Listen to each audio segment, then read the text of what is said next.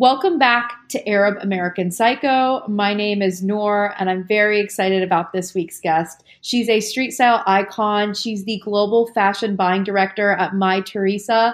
Her name is Tiffany Xu. Welcome to the show.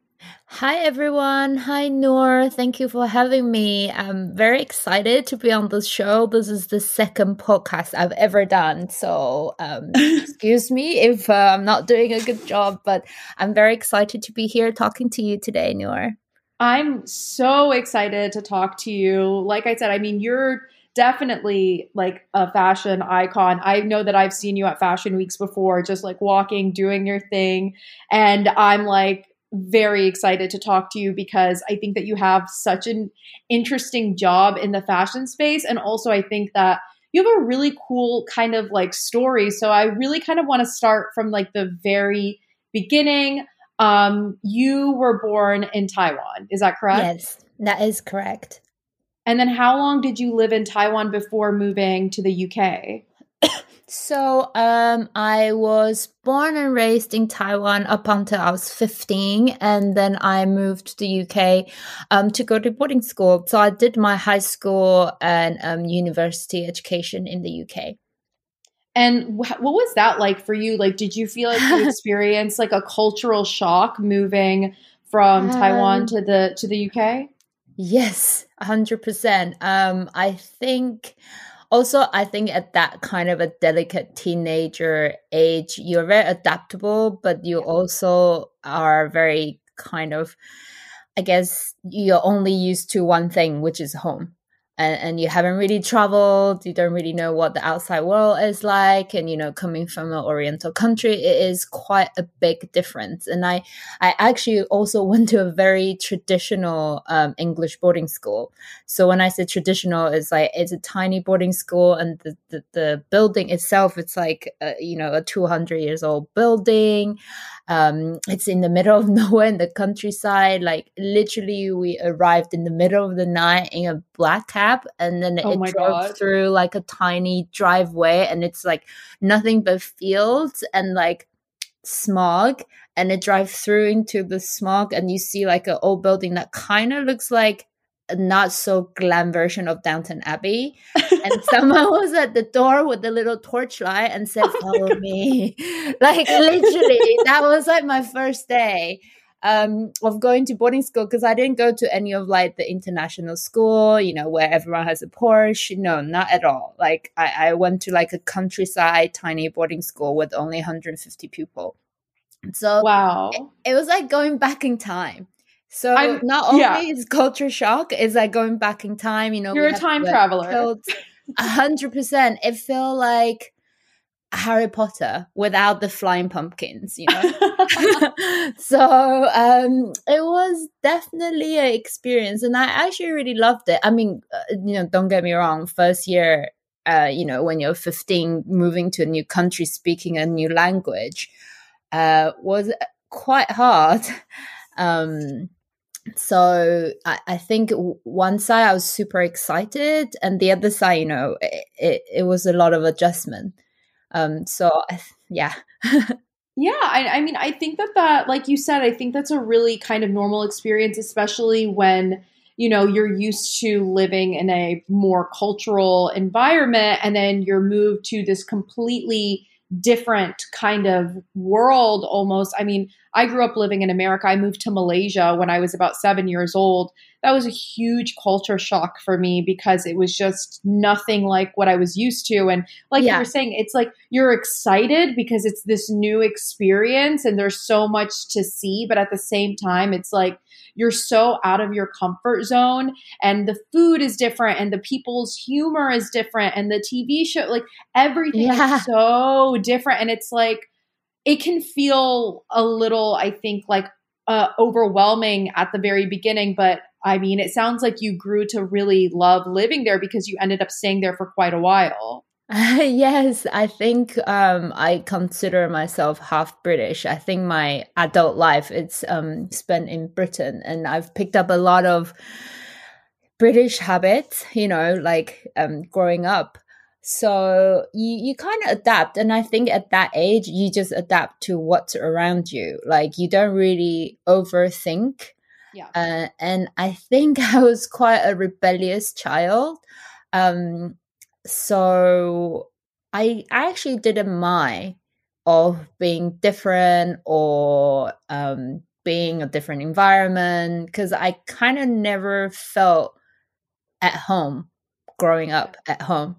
Not that I don't love, my Chinese cultural background. I love it and I really appreciate it, but I never felt that was the place I should be growing up. Because I actually requested my parents to send me away. And that doesn't really happen for kids are my age. I kind of begged them when I was like 12, please send me away. I want to go to art school. I don't want to be here. And also I think being a rebellious teenager, you just don't want to be with your parents. So absolutely. Yeah. You're just like, I want freedom. I want independence. Yes. I want to be able to express myself in whatever way I want to, especially if you grew up knowing that you wanted to do something in the creative field. Yeah. I know that a lot of parents, especially for me, like being a first generation American, both of my parents are Arab. They kind of are like one track minded where it's like you become a doctor or an engineer or a lawyer. It's the same. And everything else is a hobby. It's just a hobby. Yeah. 100%. I was, the same because I have Chinese parents. It's the same. Like, you go to business school or you become a doctor and things like that. I was just lucky that both of my parents were in advertising. So, cool. Yeah, so they were obviously very open-minded for me to pursue what I wanted to pursue because they all went to art school. So it was perfectly fine for me, although they still mentioned, I'd rather you go to business school, but, I still went to art school. It's so deeply, I think, ingrained from their parents and their parents' parents that like safety is the most important thing to them, like having security and all of that. And I mean, I understand it, but I do think that like, there is, this kind of idea that that's the only way, but I think that that's completely changed, especially now. I know so many young people who like, all they want to do, like they know at such a young age that they want to go into creative fields. And it's just such a different world now where it's much more socially acceptable. It seems less of a shocking thing now to say, oh, I want to work in fashion, and knowing that at a young age. Yeah, no, for sure. I think kids today have that freedom of, being creative. It's a good thing. I think maybe, back 20, 30 years ago, it's kind of maybe, especially from my cultural background, being creative means that you're going to be out of job very soon. You won't be able to pay your rent or feed yourself because you're a creative. Yeah, the starving artist trope. Yes. But so you knew that you wanted to move away. You knew that you didn't really feel like you could. It sounds like you felt like you couldn't fully be yourself where you were. Not so much I couldn't be myself. I think I never felt that I couldn't be myself. I feel like what I want to do might not be able to be potentialized, and I wanted to be educated where creative education were better. Yeah. Because I think, Asia has very good academic education and that background, just like, your parents want you to be a doctor, everyone's geared up to do an MBA and like, I don't know, math or med school and things like that. Whereas, maybe art or like creative schools were a little lacking back in the days. I mean, now it's like, perfectly normal. There's lots of schools. And I knew that I wanted to do art, so I wanted to be sent away. And also I wanted to learn English. Yeah. So I thought, okay, I better start now. And I think being competitive, I wanted to leave early. I mean, honestly, like that's really impressive that at such a young age you were so driven and you knew what you wanted to do and you knew what you needed to do in order to achieve that. Like genuinely, I'm like, I would be impressed if an adult told me that. So that's pretty impressive that in your teen years you had such a clear vision. But I want to know, like, when did your love of fashion specifically kind of come into play? So I never was very into fashion. I think it's not until I kind of, well, okay, was I into fashion? I didn't know I was into fashion. Let's put it Yeah. that way. I love Yeah. the movies with great costumes. You know, I am very always drawn to beautiful picture books where there's like beautiful drawings of princesses and nice outfits. You know, I love movie like Clueless and anything that is kind of, you know, iconic for the clothing. But I never thought that I were in love with fashion, not until I moved to the UK and I saw one of John Galliano's collection in Vogue. And I was so obsessed, and I thought that was like the most amazingly beautiful thing I've ever seen. And I found out who he was, where he went to school, and I just told my parents, look, I found this fashion designer. I think he's amazing, and I'm gonna go to the same school. And that was that. I think, I don't know if I had a vision or, you know, I was smart. I think I was naive, and I kind of just didn't really care about anything else because I was naive. I think I was naive. So I moved myself to England. I was naive because I saw a picture and go, okay, I want to do fashion because it looks fabulous to me. So, and then I was like, okay, he went to St. Martin's. I want to do the same. So I pick up my portfolio and went for the interview by myself and got in. And my dad actually said, I don't think you're going to get in because it's such a prestigious school. So I got in. I was like, Dad, I got in. So I guess I'm moving to London in 3 months time. So that's what happened. I don't know if I was being smart or driven. I think I was just being a kid and going, okay, that's what I want to do. So I'm just going to do that because I don't listen to anyone else. I mean, honestly, though, like the thing is I think an issue that a lot of people kind of come across when they're trying to work towards something that they want to do or they love it is that they overthink it.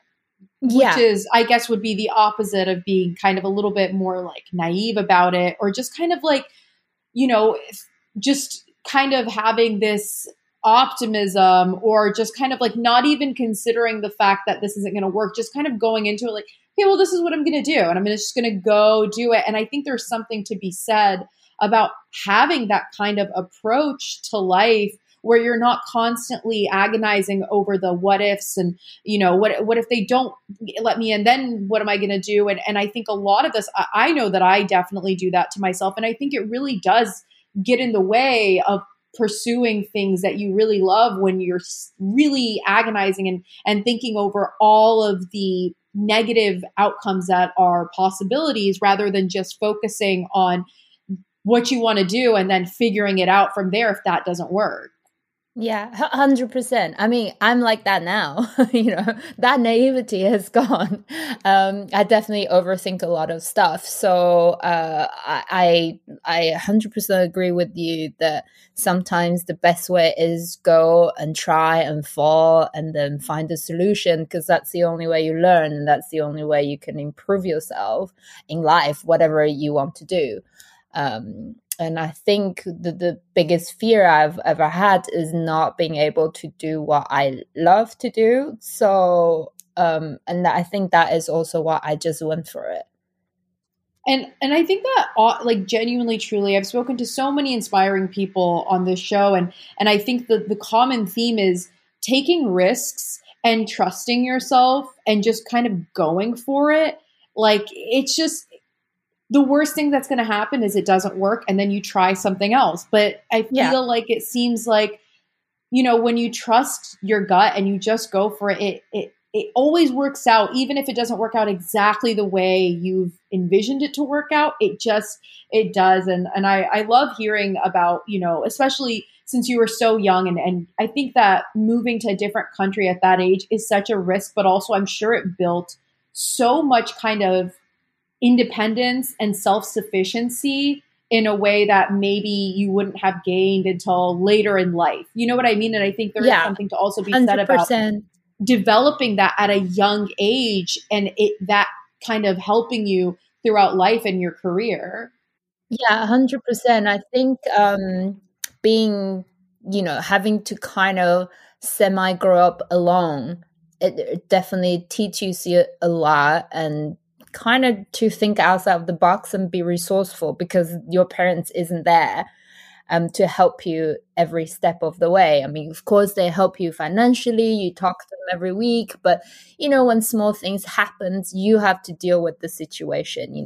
You have to move to London. You have to find your own apartment.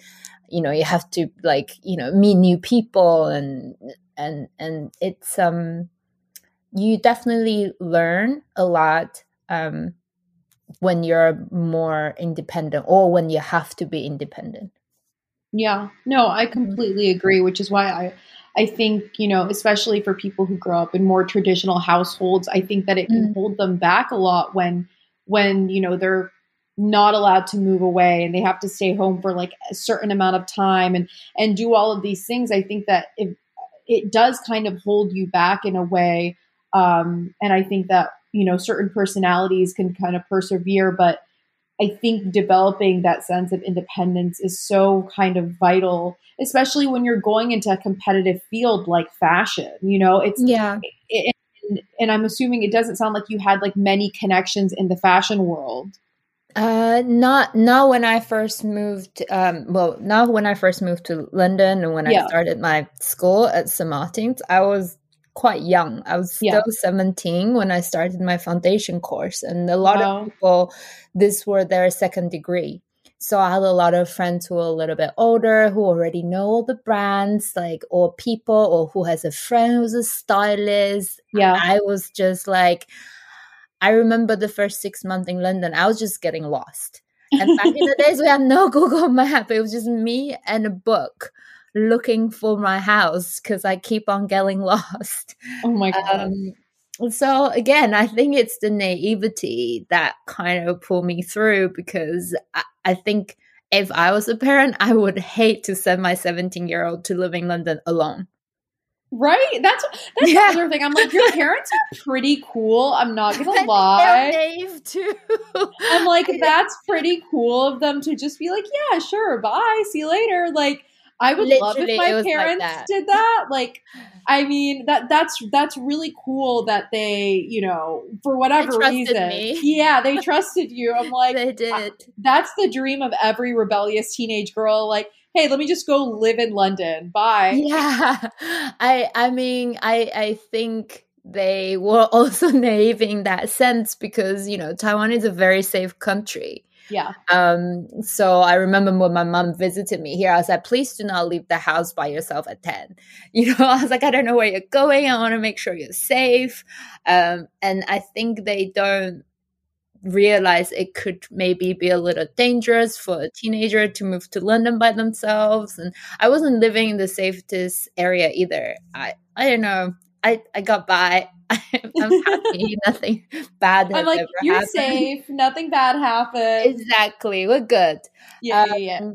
So I guess also it's a different time, Absolutely. Yeah. I think that definitely also plays like a role just in general, like growing up, everything, there was less worry about safety. And I think it's just also like a lack of awareness that didn't exist when I was growing up, that we're just all like, we talk about things. And I think it's positive though, that we do talk about these things, and there's conversations about things that are happening that have been going on for so long. It's just that no one ever said anything. Yeah, and there was no social media, internet wasn't really that big a thing. All you have is the news on TV, and you don't see all the small things or the bad things that's happening.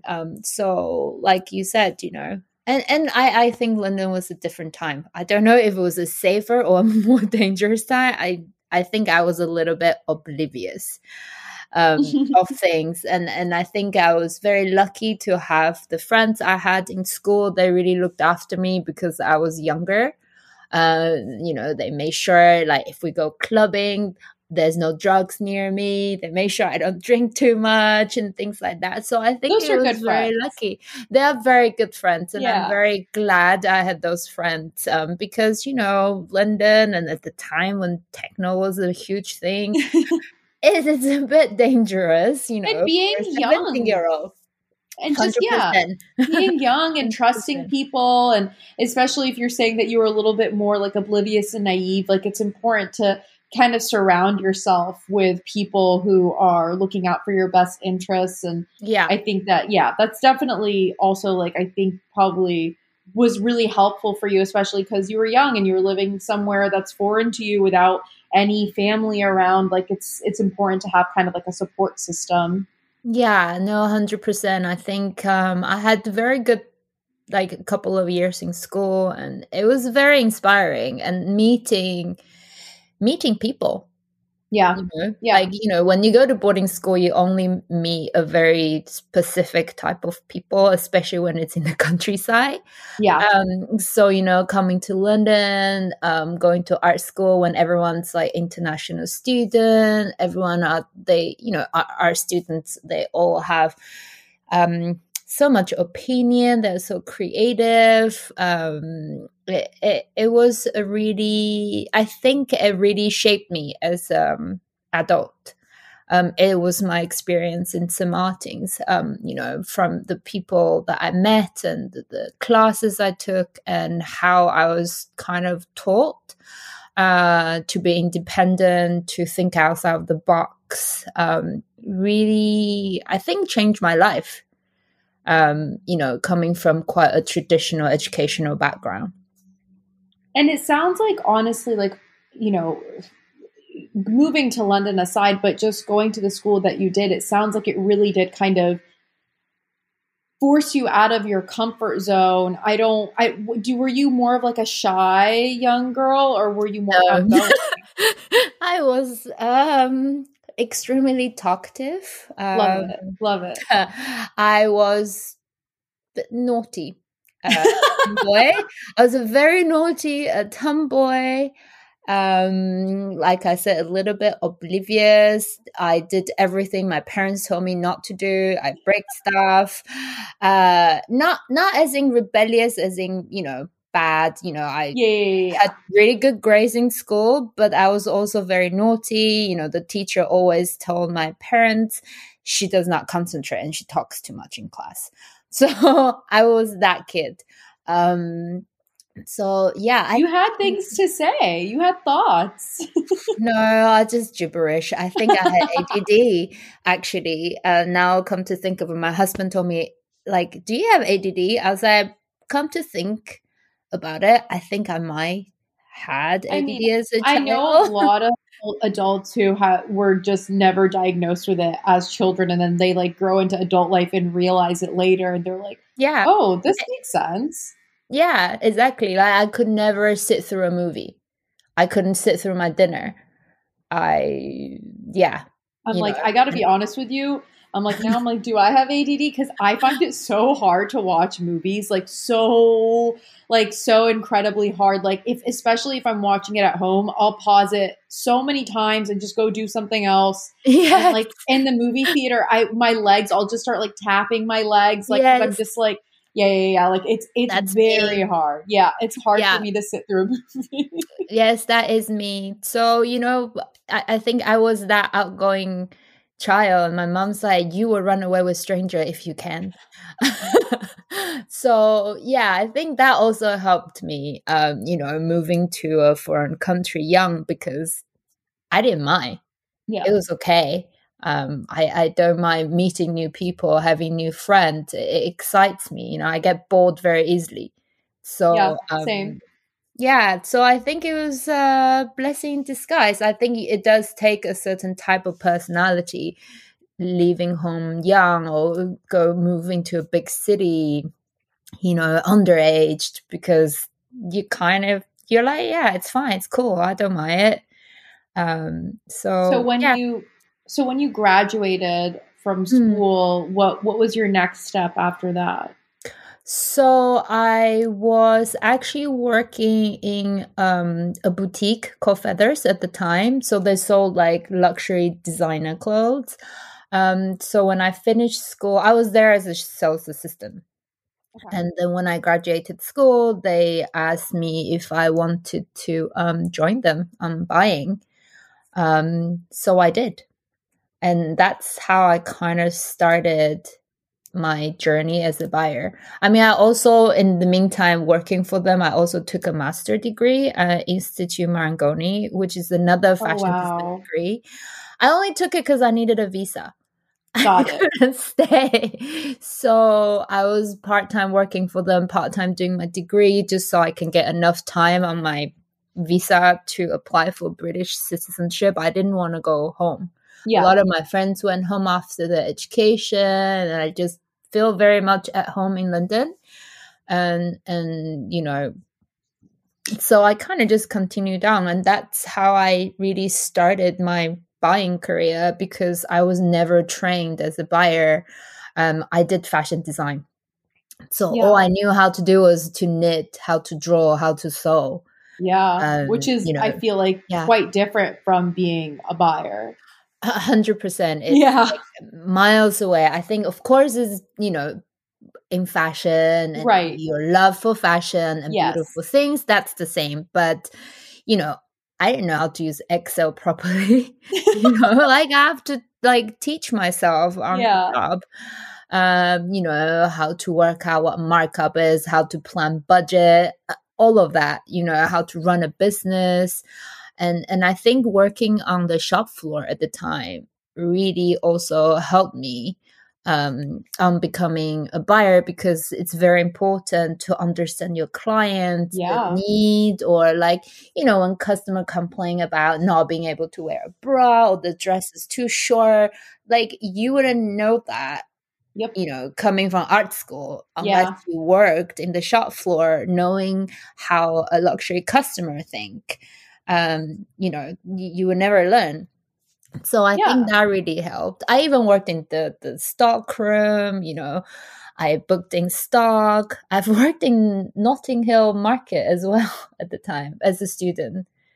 I mean, and Um, I think all of those are probably really helpful skills that, you were able to use towards, because I don't believe that any, like, regardless of whatever job you end up with, like, you're going to be able to gain new skills that you may not have been able to gain if it weren't for, the position that you're in. And, as soon as you said that you worked as a sales associate, I'm like, yeah, that's going to help you as a buyer, knowing what the 100%. consumer is looking for and what they want and what they don't want and all those things, because I feel like that's really essential to your current job. But also I feel like a lot of times when I have friends who maybe aren't, in the fashion space or familiar with it, when they think of a buyer, it just sounds like, oh, like you just sit at shows and like you just pick things out, or like you go to Yes. showrooms and then you just like pick out what you like. But there's definitely, I'm sure, a lot more that goes into, being a buyer, like you were saying. I mean, as soon as you said Excel sheets, I'm like,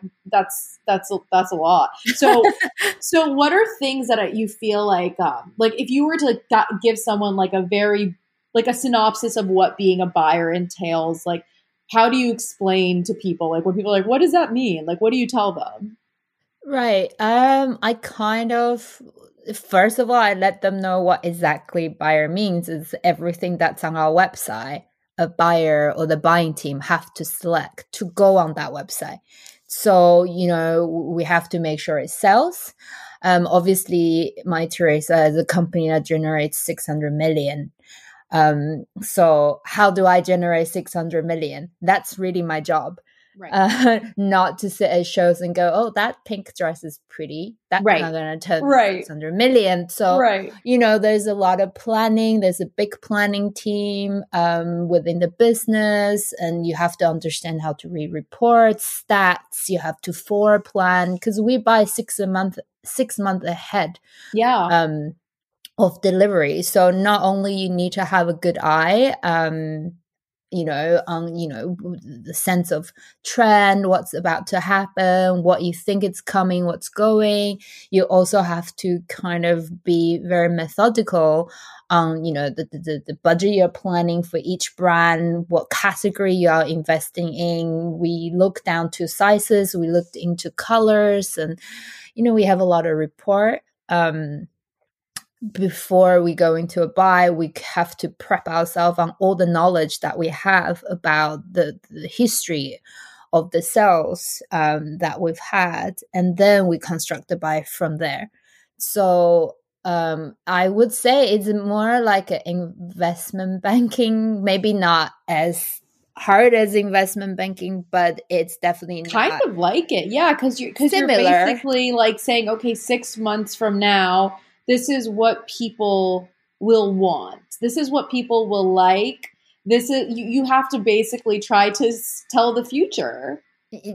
Kind of, but with a lot of calculated risks, right. know, that there's a lot of history that we have to study. We have to understand like customer behavior in April, what people tend to buy, is it bikini season? Is it wedding season? Is it pre-Christmas?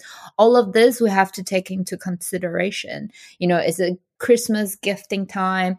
Yeah. So it's kind of like a huge matrix that we kind of have to go through to make sure we're doing a good job on servicing our customer. And on top of that, of course, you don't forget that you kind of have to really love fashion to do this. I think if you're just a numbers person, it doesn't work either.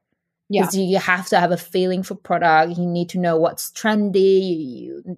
You need to love it, I guess. And I know it's such a cliche to say you have to have passion for fashion, but it is definitely not as easy or glamorous as it seems to be a buyer. I think it's the same as journalism or fashion journalists. People think that they just go to shows and, write that they like or don't like the show. Right. But little do they know they stay up until like 3 a.m. to hit a 7 a.m. deadline. Whatever they have to write and report. Because you need to get it out like ASAP. Like, you know what I mean? You do. It's so I know that I don't know how it's changed, during post-COVID times, but I know that you typically travel quite a bit. I would say more than half the year for your buying appointments. Has that changed since everything has happened with the pandemic? Yes, I have not traveled since last March. Oh my God. So since probably like around last Fashion Month. I mean, the Fashion Month and before the COVID. Pandemic is what. Yeah. Yes. So I think when the pandemic hit, that was the last leg of my travel. So like last March, and I haven't really traveled for work ever since. So it's quite, I think for the past 10 years that I have not spent this much time in one place. Oh my God. One city or like, one building. How has that transition been like for you? Like, are you just like itching to go somewhere? Like, you're like, I'm over it. I'm ready. I'm so ready. 100%. I think everyone's trying to adapt the changes. There's digital showrooms, digital launches, Zoom appointments, but fashion is also a lot about emotion and not being able to be at a show or meet people or see product or touch something. See how it moves. It takes a lot away from the excitement. You become the person who really pick what you like from, it becomes more of a numbers thing than like a fashion thing.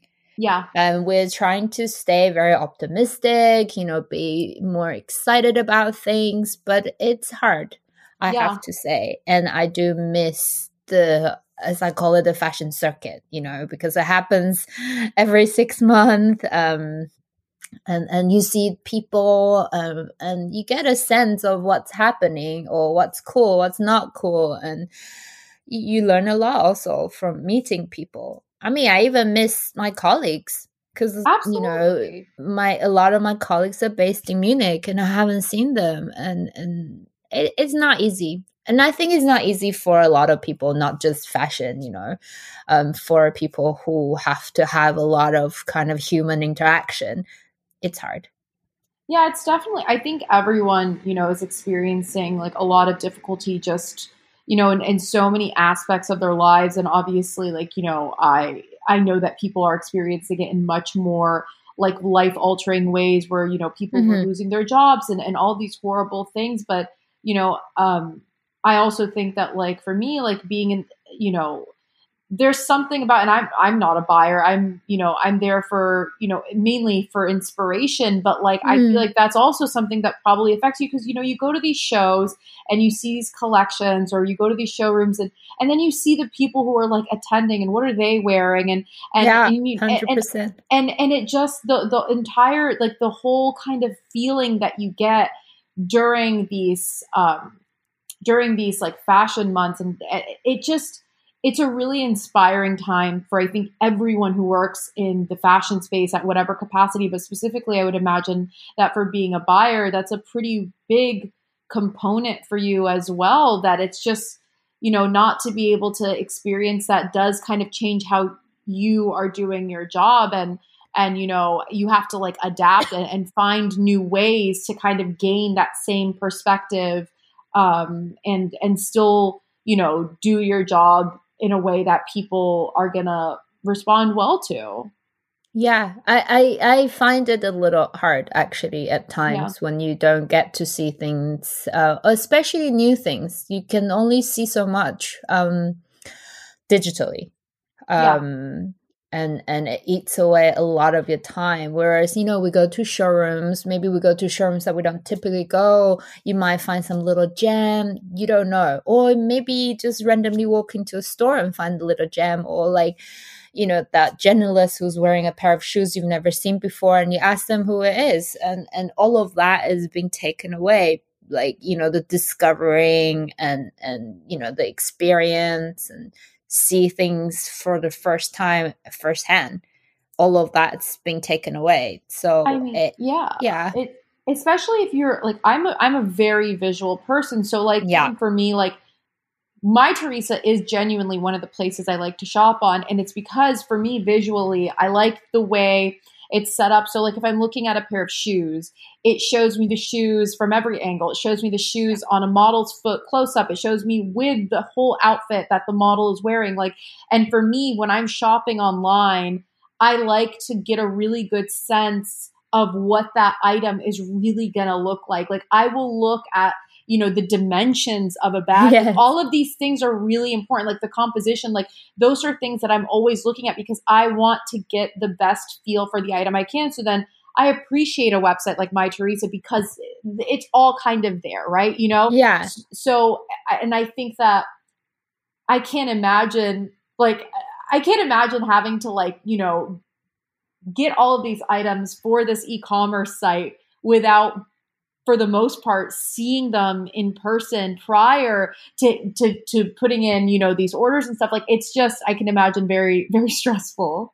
It is quite draining. I think that is the best way to put it because, not every brand is set up to show you all the dimensions, right? Or take great photographies, or have a very good connection on the Zoom, or a model available because all the businesses have a different setup. So we have to adapt to all the brands what they're able to provide. Some better, some not so good. So it is quite a draining process, and we had to adapt and change very quickly when the pandemic hit. So definitely. I think you can feel my pain because I definitely can. Yeah, most brands don't show the product like what an e-commerce site would. Right. The quality of the picture is very different, and you can't zoom in, and like some you can. And we style it out so we give you a vibe. Yeah, it's not and it's always important. The case. Yeah, 100%. It's very important to me, and like I think that I definitely prefer e-commerce over going into a store. That's how I've been for a long time. But like I said, there are certain websites that I'm like, I don't like shopping on these websites because I'm so visual. And if it's Yeah. not visually giving me what I need, like I can't confidently, make a purchase if I feel like I'm not getting that full vibe. So I do think that that's something that you guys do really well. Thank you. And that was another thing I wanted to ask you is like discovering new talent, discovering new brands. Like, what's that process like for you? Because I feel like right now on Instagram, every day I'm seeing a new brand and I'm like, this brand is so cool. So what's that like? Because I feel like there are so many talented designers right now and they're with social media. It's just like it's almost a little overwhelming. Like every day I'm like, oh my God, there's this new designer. I love that. Like, and it's this ongoing thing. And so what's that like for you? Because I'm sure you can't just like, pick every single designer. So what are some of the things that like you look for when you're discovering a new brand to have on the site? For sure. I mean, I find it overwhelming because, I have Instagram, but I also get a lot of emails just from people. Yeah. Some are good, some are not good. Some you have no idea who they are. Someone tried to sell me very strange things. I've got people sending me umbrellas, bicycles, whatever. I'm like, I don't sell this. Bicycles, that's hilarious. Yeah, like random stuff. So I think it's very important for us to monitor the brand when we don't just pick up a brand because I think it's cool. That's always like a really good starting point. I have to love it, right? Right. So visually it needs to be cool. Like I'll be like, oh, visually this is really cool. But then we'll start reaching out. Sometimes I monitor people. I follow people. Maybe, they're still a student or the collection's quite small. So it's not really the right time for us to build a business with them. But then we will get in touch. We will try to understand, the structure of the business. I tend to ask for the lookbook they have season before, just so I can understand the consistency of the brand. Because sometimes a lot of things are kind of a one-trick pony. They did one cool thing and then that was it. Absolutely. So it's very important for me to understand the longevity of the brand. I also don't want to pick up a brand and then drop them like 2 seasons after. I want to make sure it's something that we're able to build a business with and a brand that we can nurture. So we kind of, look at the quality, and which is quite hard now that we don't get to see things in real life, because a lot of young designers, maybe they don't have the resources to produce things properly. So it's important for us to make sure the quality is up to scratch for our customer, because our customers are used to shopping the Gucci's and the Valentinos in the world. We need to make sure the product are of good quality, they're made well, they're not from dodgy countries, right. Or, they're not producing a sweatshop, Right. So it's very important that we know the setup is all good, they're able to deliver, and they're able to kind of make their business into a business, so we are able to have a business with them. Because right, they might be really great at making an image piece, but they can't produce it, or they can't do shipment on time, or the price point is too high. All of this we have to take into consideration before I actually pick something up.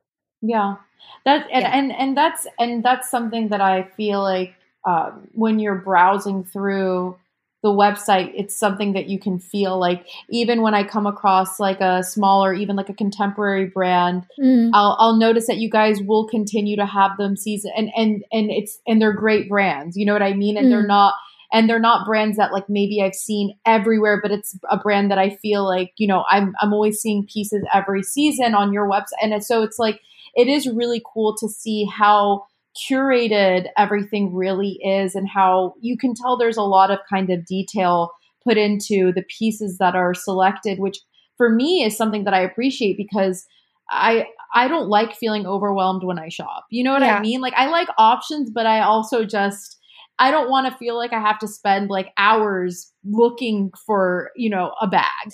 Like 100%. That's really what we're trying to do, because we want to give you a curated experience already. Like, what we consider ourselves to be is a service Yeah. for a customer. So, I'm your eyes. I do the selection for you already. So when you come on the site, you don't have to flick through pages and pages of the same thing. We make sure things are not overlapped. Right. Each brand has their place and they're servicing something or someone. Yeah. So you don't have overlapping of the same thing, because like you said, there's a lot of brands out there and it's very overwhelming. So what we're doing is trying to make sure that everything we're offering is edited of the best of. Exactly. And that's definitely how it translates. And oh, good. Yeah. I want to know, happy though, to hear. for you, what's the most kind of exciting part about your job? I know that's a really broad question, but I think we do a lot of events and when we can, and also we do a lot of collaborative capsules with designers, and that is something that we're able to create that isn't already made by the brand. It's something that Teresa and the team has reached out to designers and to brands to kind of work together on something that's like catered and curated for my Teresa. I think that's the most exciting thing, because I also get to create something. Not like I don't get to design, but we will tell them what we want, what we think it's important to have at a time, or we will think of a concept, and the marketing and the event team will come with ideas of how we would do an event, how we celebrate a brand. I think is probably the most exciting part, and that is the part that sets us apart to yet another e-commerce retailer. And I mean, you guys have also, you guys have collaborated with like really exciting brands. Like I remember, I believe you did one last year. Was it with like Amina Mouradi? Yes. Yeah. That was fun. The collection was fun. Yeah. The party was fun. Yeah. Everything was so fun about it. And it did super well. We have always a lot in the pipeline. I don't know what I'm allowed to share at this point, because some projects are embargoed. Yeah. So maybe I don't know if you need to know. Maybe Sandra can fill you in after. I'm like, give me the tea. I'm not allowed to. You're like, I'm not. Yeah. You have to watch the space. Oh, absolutely. Yeah. So I think that is probably the most exciting part of my job. I mean, of course, going to shows and Fashion Week and having go to the events and just setting is, of course, very exciting as well. Yeah. I've been to a few very, very special shows, and it's kind of a lifetime experience. And I think that makes you love your job even more, and everything, not being able to have a single day off for a month is worth it when you sit in a show like that and it just blows your mind and you're like, oh my God, this is why I love my job. And that's how you know that you love fashion, because I think that, when you go to a fashion show and it's a really special experience. And it's just something where you kind of like feel like you're like living in a dream. Like you're like, I can't believe that I'm here. And it's like moments like that. You're like, no, yeah, I really love fashion. Like if there was ever a doubt, I know that this is something that I feel really strongly about, because I mean, there have been times where I'll talk about shows with friends or show them videos and they're just like, okay, whatever. And I'm like, no, you don't understand. No, you don't understand. It's amazing. Yeah. No, 100%. When you love something, you just, I don't know, you touch a coat and you're like, this is so soft. Literally, you touch a coat and you're like, oh my God, the fabric, it's the perfect weight, but it's still so soft and it has structure, but it's not overly, like, these are things that like I feel, and then I try to convey them to people who maybe don't love fashion as much, and they're just like, it's a nice coat. Yeah, they're like, okay, it's nice, it's Yeah, pink, and yeah, you're like, yeah, no, but it's so soft. Did you see the stitching? yeah, I think it's quite geeky in a yeah. way Oh yeah, because your appreciation of certain things is like a little bit obsessive. yeah, And I think that's what I meant by passion for fashion. Like, yeah, you literally will pick up the smallest detail and appreciate it. And I think that's when you love it, rather yeah, than, okay, I'm doing a job or I'm doing it because it's glamorous. Not really. I think a lot of people don't appreciate the stitching, but I do. I'm so happy when I flip it over, it's not overlocked and it's laser cut or whatever. I'm like, can you see the construction? It's mind blowing. yeah, And yeah. people just look at me going, you're just being weird, Yeah. I mean, I many a time like looks at like people's bags and just like analyzed every little bit of it in a way that definitely I feel like concerns people. But I'm like, but look at this craftsmanship. Like, oh my God. Yeah, Like, 100%. and they're like, 100%. they're so creeped out. But I do want to talk a little bit about, you have a pretty large digital presence and you have a large Instagram following. Would you consider yourself like, in addition to your job, like, do you consider yourself like an like a influencer or content creator? I think what people call a micro influencer. Oh my God, I Tiffany, think. you are not a micro influencer. Guys, do not believe her. She's not a micro influencer. I guess it kind of just happened. Yeah. So it's nice people like what I wear or what I like. And I guess my intention is to just keep it at that. If I can influence people having, to wear certain things, why not?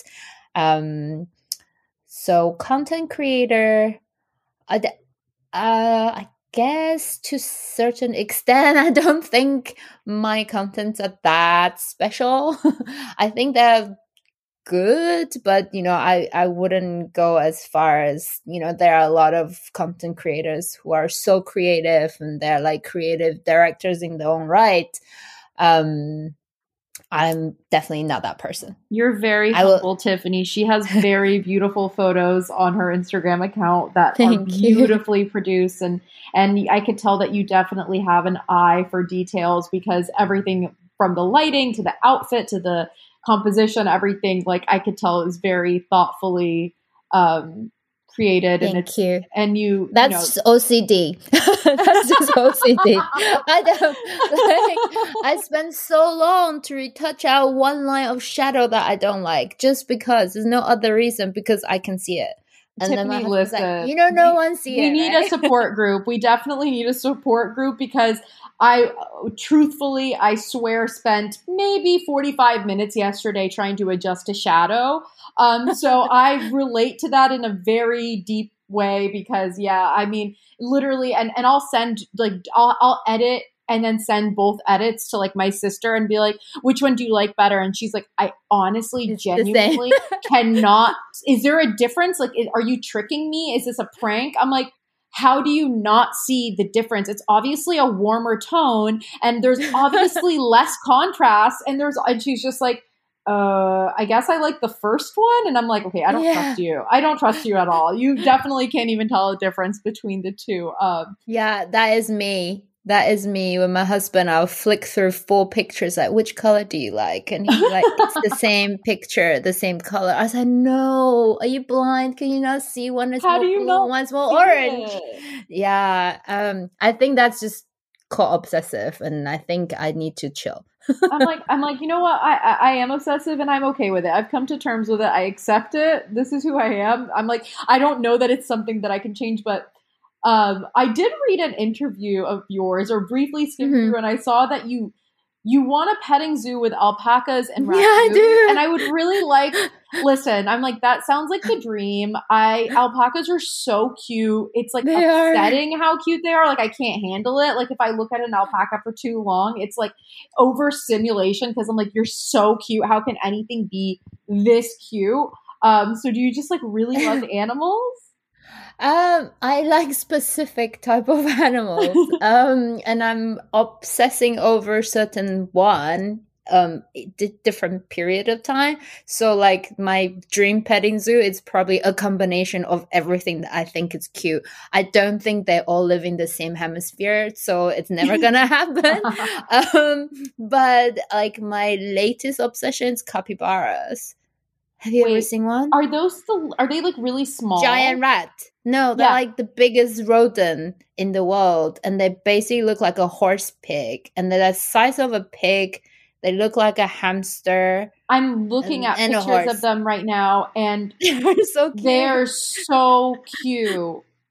Wait, They're are these my the ones that latest. are they're really smart or something? Like they're like are am I Mm, confusing them with something else maybe? I don't know if they're smart, but they're very chill. They like to hang out with other animals, and they're very sweet and cuddly. I They're mean, the like first time I showed it to my horse colleague, gerbils. yeah. So the first time I showed it to my colleague, she's like, "Tiff is a giant rat." I was like, "No, it's not. It's so cute." Um, It's literally so cute. It literally just looks like a gerbil cat. Like I don't even like it looks like a little horse. I can see that, but it's just the size of it is hilarious. Like it's such an yeah, awkward size. it's large. I saw one the first time actually in Korea in a raccoon cafe, and I did not know what it was. They And I have basically, raccoon cafes. yes, it's so cute. You go and buy a coffee, and you can pet the raccoon. Okay, well It's that's really I random. guess I gotta go to Korea because I gotta be honest with you, the raccoons in America, like you see a raccoon, you should like run away. Like that's literally when you Mm. I see raccoons and They have rabies. they're very cute. Like don't get me wrong, I want to play with their little adorable hands that look like they have little gloves on them. Like they're so cute, Yes, but yes. they do, I'm pretty sure, mostly have rabies. So when I see raccoons, as much as I so desperately want to go snuggle them, I resist that urge. But now I know that I could just go to Korea and Yes. and go to a cafe and drink coffee and snuggle a raccoon. Yes, and you can feed them too. And the one I went to has a capybara. I mean, I was quite shocked when I saw it because I did not know what it was and I've Right. never seen one. You're like, what is this Uh, hamster? yeah, like a huge hamster. And I was like, there's like a horse pig thing. I don't know what it is. And then I found out like in Japan, there's a zoo that has a lot of them and they give them incense because they're from South America, so it's quite warm. So they give them like Oh. hot springs so they can warm up, and they're very cute. But yeah, I mean, it's my retirement plan is to have a petting zoo. Listen, I'm on the same page as you because first of all, I am constantly trying to bully my mom into getting a farm. Like, because I'm like, listen, I Oh, can't it's get a so farm right cute. now, so I keep trying to trick my mom. Every time I talk to her, I'm just like, but like, what if you just got a farm and just got, some sheep, some horses, some fancy chickens, and she's Yeah, like, just throwing it out there. And she's like, okay, then who's gonna like take care of them? I'm like, you can like hire someone to do that. And she's just like, you will. she's You like, will, Nora. she's like, I know you're not going to do this. I mean, I grew up horseback riding, and when I would have to go to the stables to like do anything for the horse, like I would just end up playing with the horse and literally do nothing. So my mom already knows as far as like my work ethic for caring for animals. Like I have cats and I take care of them, but like larger farm animals, like you have to do so much like constant Do. maintenance. So I'm like, I want to play with them. I want to enjoy them, but I don't want to. I don't want to take care of. Maybe when like I'm older, then I'll be like, okay, I have the time because it's quite therapeutic. I don't know, feeding It's definitely carrots. therapeutic. Yeah, yeah, yeah. Yeah, I did live in a farm for a very short while because when I was in boarding school on like longer school holidays, I can't go home because my home is miles away. So I go and stay with my guardians, and they're all farmers because Oh I lived in the wow. countryside. So I kind of stayed, spend a little bit of time helping out in little farms. It was very cute and I liked it. So I guess maybe I am that lady who has a couple of fancy chicken and crazy rabbits and like, Oh, I love the just to hang live out with. rabbits. I mean, I will say when I lived in Malaysia, I had like two rabbits, I had four chickens, I had two roosters, I had like three cats. So I lived a little bit of that, and I did care for my Yeah. chickens. And also, chickens require a lot of cleaning, a lot of constant cleaning. Like their chicken coop, I had to clean it so often. Like I don't know, but I definitely I love chickens. Like if I don't know how this came turned into a farm animal podcast, but I feel like chickens are so underrated. This isn't even the first time I've said it on the podcast. This is like the fifth time I've mentioned this, but like I feel like people when they think of chickens, they don't think like, ooh, cute, cuddly, but like chickens are cute and they are cuddly and they're smarter than people think they are. They're very cute. Yeah, silky chickens are Silky very chickens, yeah, cute. yeah, yeah. Yeah. They're so fluffy. So yeah, so basically you need to get a farm, I and do. I'm gonna come visit you on your farm and play with your silky chickens and your capybaras and perhaps maybe alpacas. I don't know, whatever Yes, animals you have. 100%. I'm like, I'm gonna 100%. come to your farm and play with all of your animals.